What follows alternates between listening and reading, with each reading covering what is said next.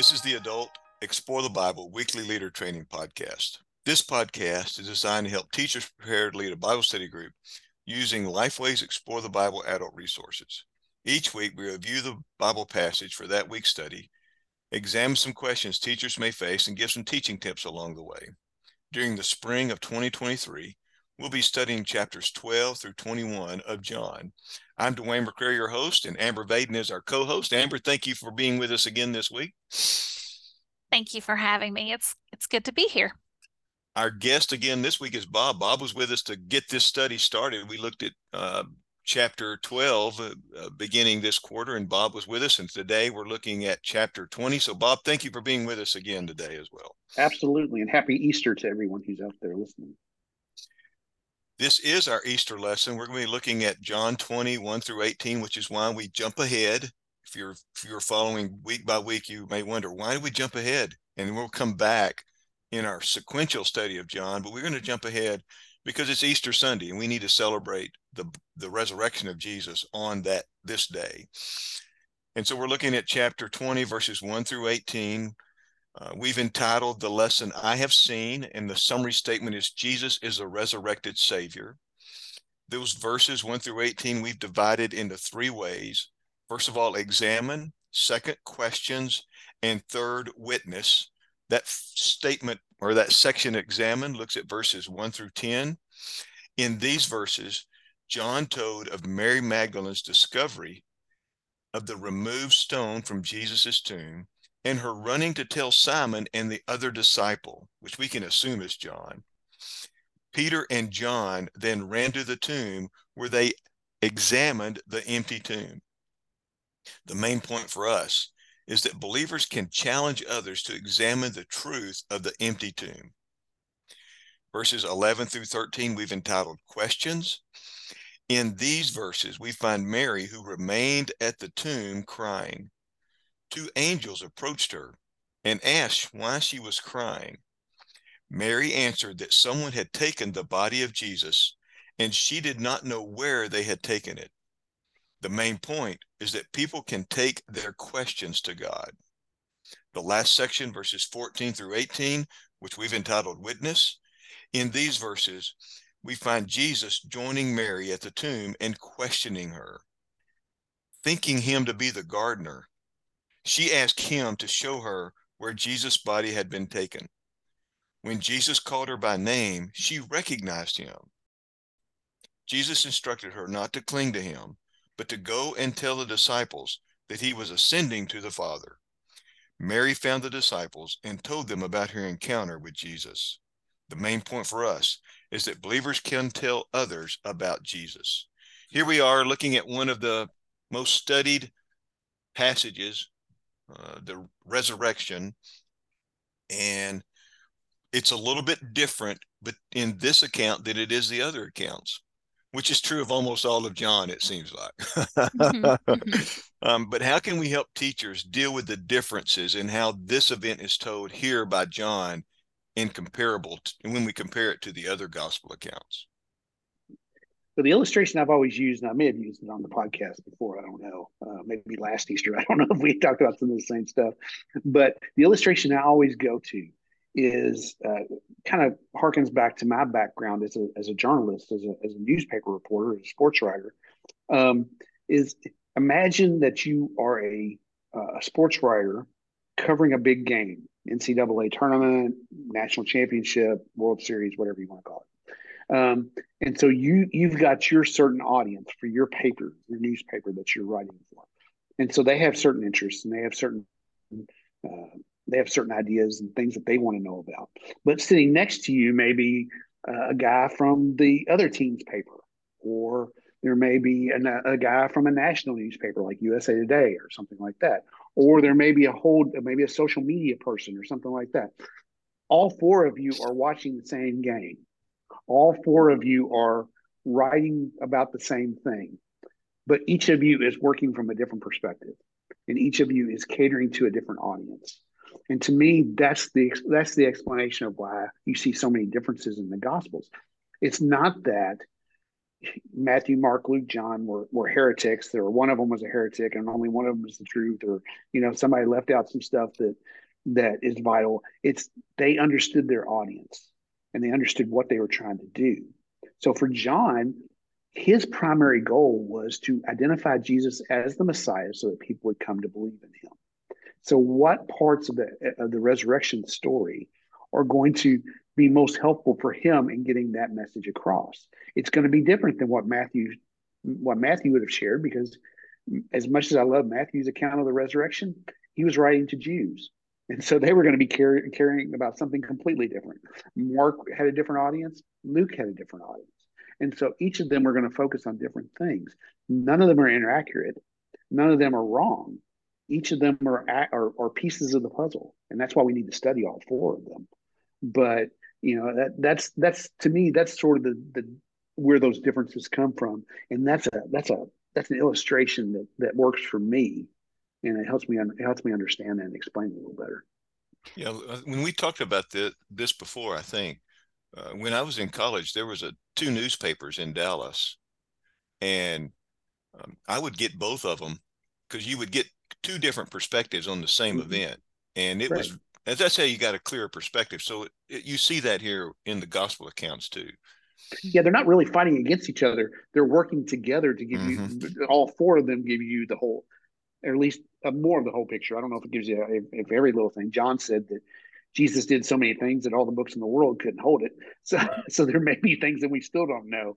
But as far as looking at the Gospels, we have everything that God believed we needed to know about the resurrection. But you have to get them across all four Gospels to understand it.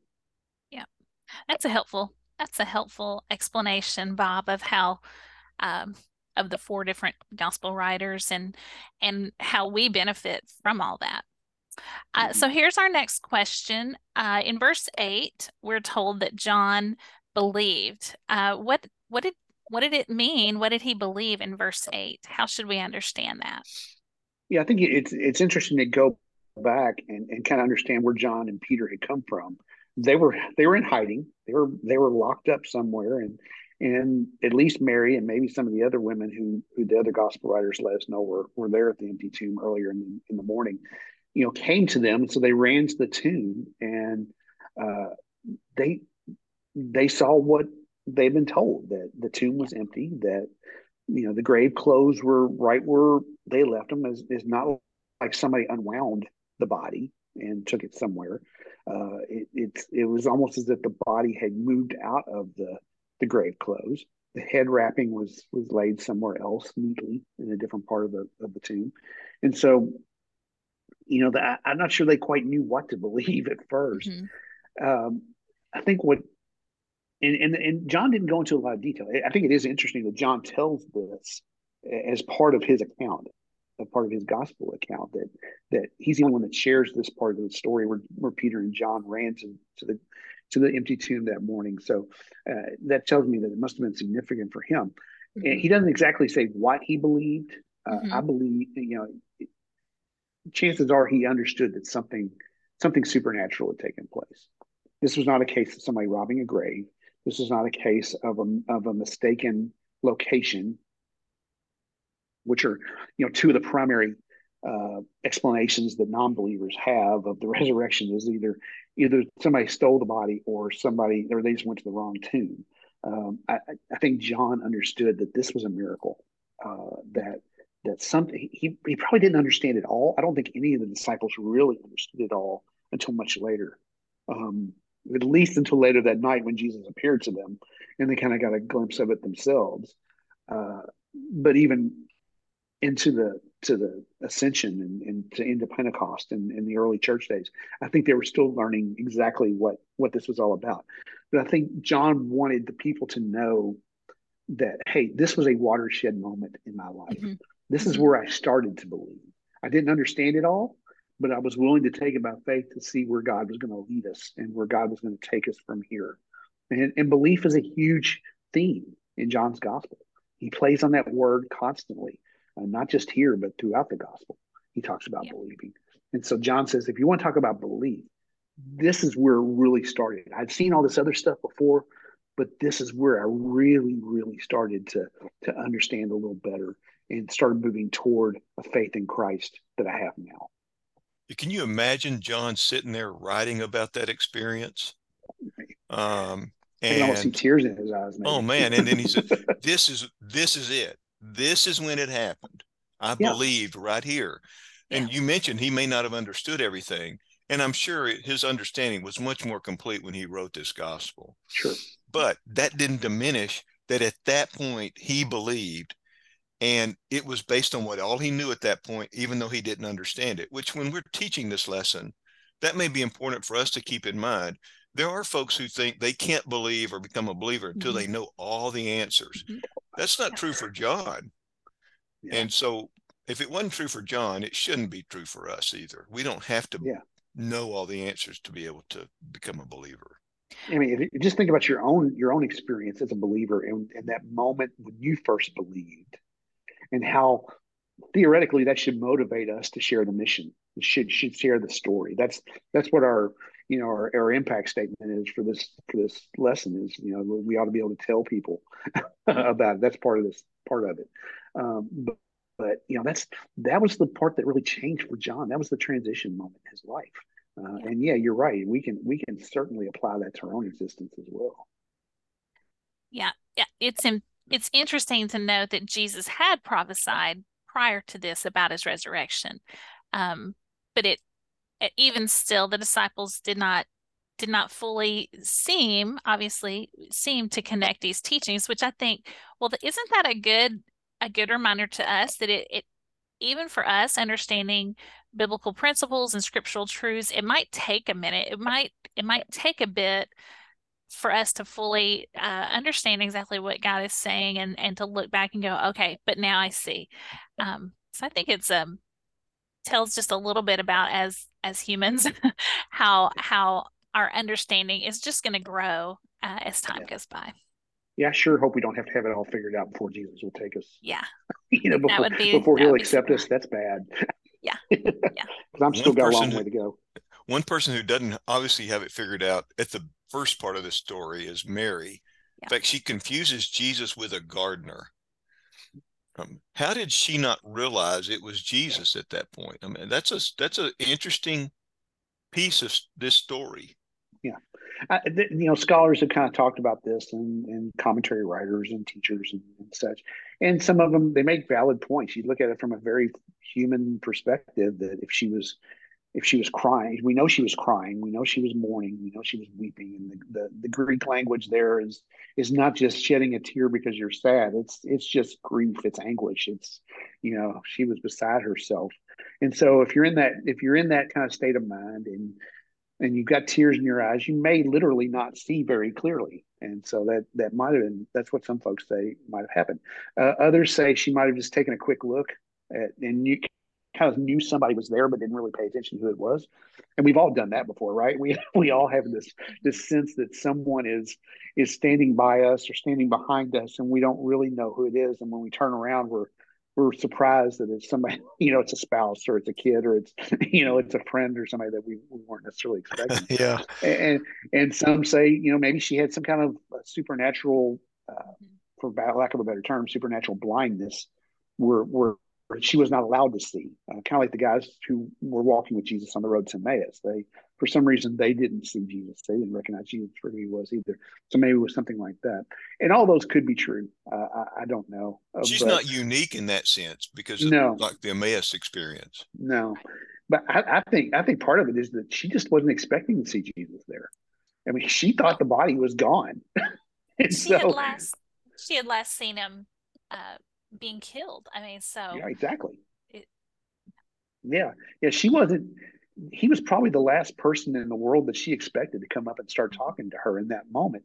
So sometimes when you don't expect that, you're not expecting to see someone. It doesn't resonate. It doesn't connect with you. Especially again, if you're really grieving, if you're really emotional, if you're really in a state of pain and anguish that she obviously was. But it also kind of explains why she wasn't that she wasn't that impressed with the angels that she saw either. You know, they showed up and said, "Hey, why are you crying?" And she just kind of talked to them like they're ordinary fellows. But yeah, I just think that was it, she was thinking from a perspective of her worldview in the moment, and it did at that moment. A living Savior, a resurrected Christ, and angels just weren't part of her paradigm, and so it took Jesus taking an extra step with her to figure that out. So we know everything changed for Mary when she heard Jesus say her name. So what does that tell us about finding Jesus in the familiar? What does that teach us here? That's probably my favorite part of the story, Amber, is, you know, one little word and it all changed, you know, just Mary. And who doesn't love to hear their name called by someone that loves them, someone that they love, someone that they are just someone they embrace is just different. And there was something about the way he said her name that kind of lifted the fog, that give her more insight, that gave her more vision, and she was able to identify. And the cool thing is, for me, as I look through the different gospel accounts, this is not the only time that happens. I think there's at least a couple other situations where Jesus used something familiar, something that people would have understood, things that they would have related to him. He used those to help them understand better. For instance, we talked about the guys who were walking on the road to Emmaus. They didn't see until Jesus broke the bread and blessed it for the meal. There was something about that helped them understand. I love the story where Peter goes fishing. We'll talk about that in a few weeks. Where Peter goes fishing, and you know this guy, they're not catching anything, and this guy on the shore says, "Hey, why don't you try the other side of the boat?" and they did, and they get this great. And it was like, "Oh wow, where have I seen this before?" And he really, you know, he clicks, and somebody says, "Hey, that's probably Jesus." And so, you know, and even when Peter comes back to the shore and starts talking to Jesus, you know, Jesus calls him Simon. He really hadn't called him Simon since he first called him. So, you know, it's all these little things where Jesus meets us in the familiar.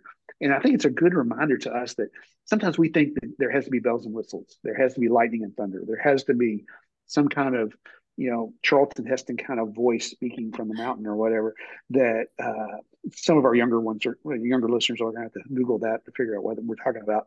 But there has to be this incredible experience, this supernatural transformational thing.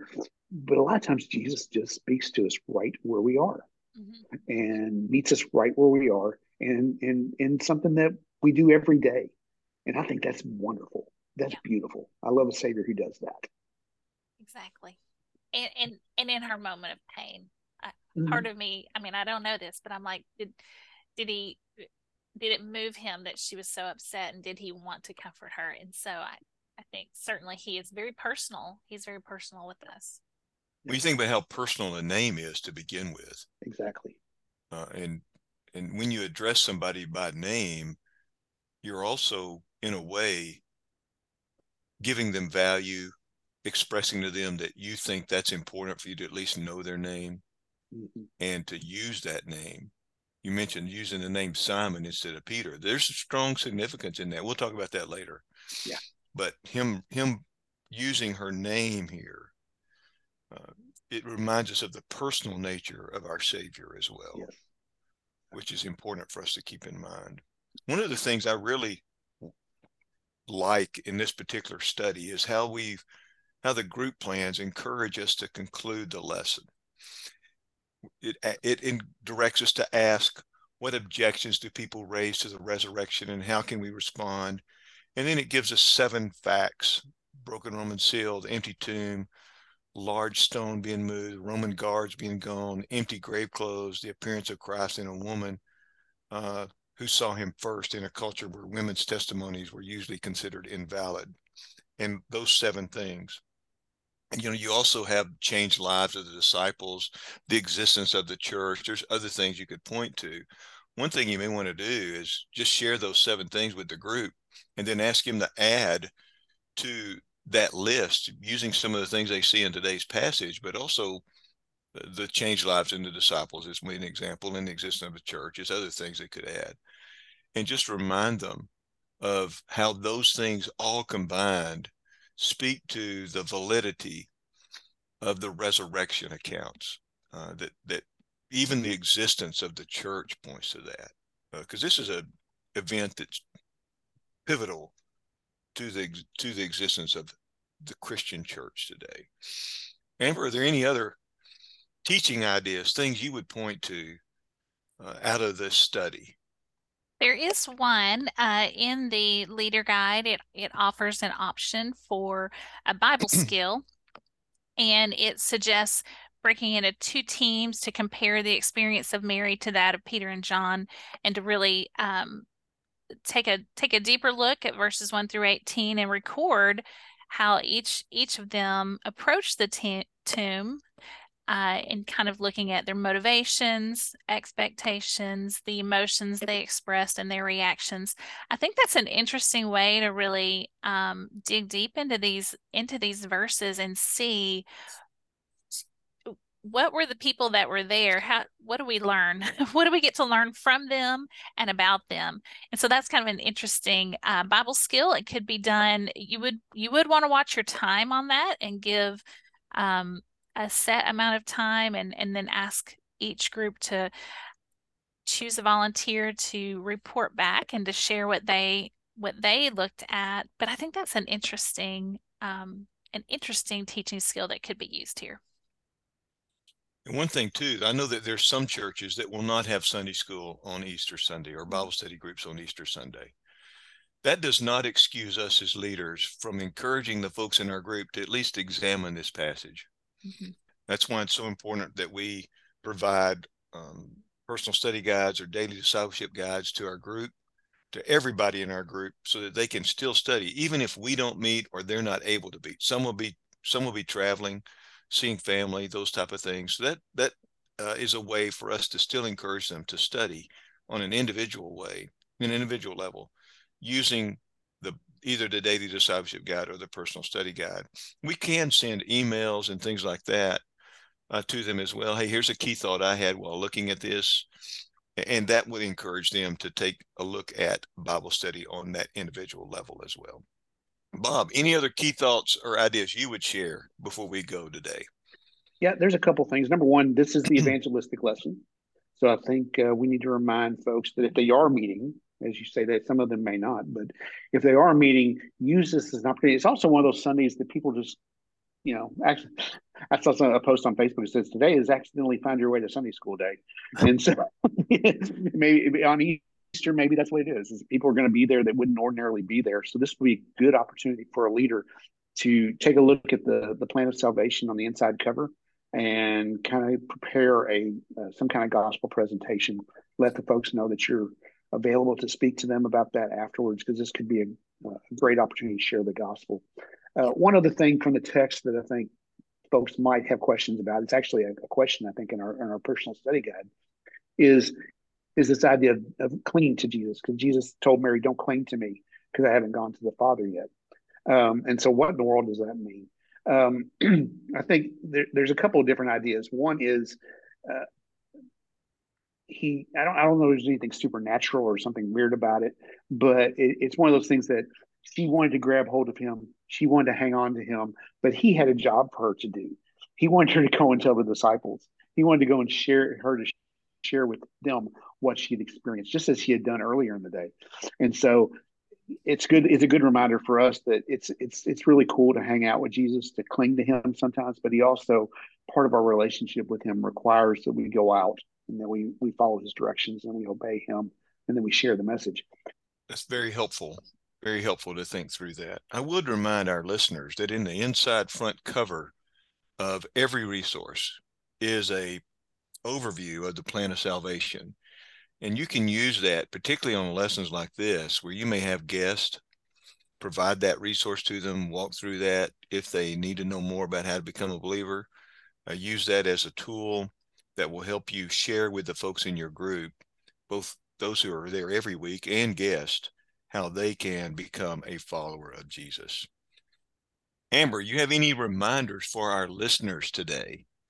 I do. So from time to time in the podcast, we mention different resources in the Explore the Bible family, like the Leader Pack, the adult commentary, Quick Source, and others.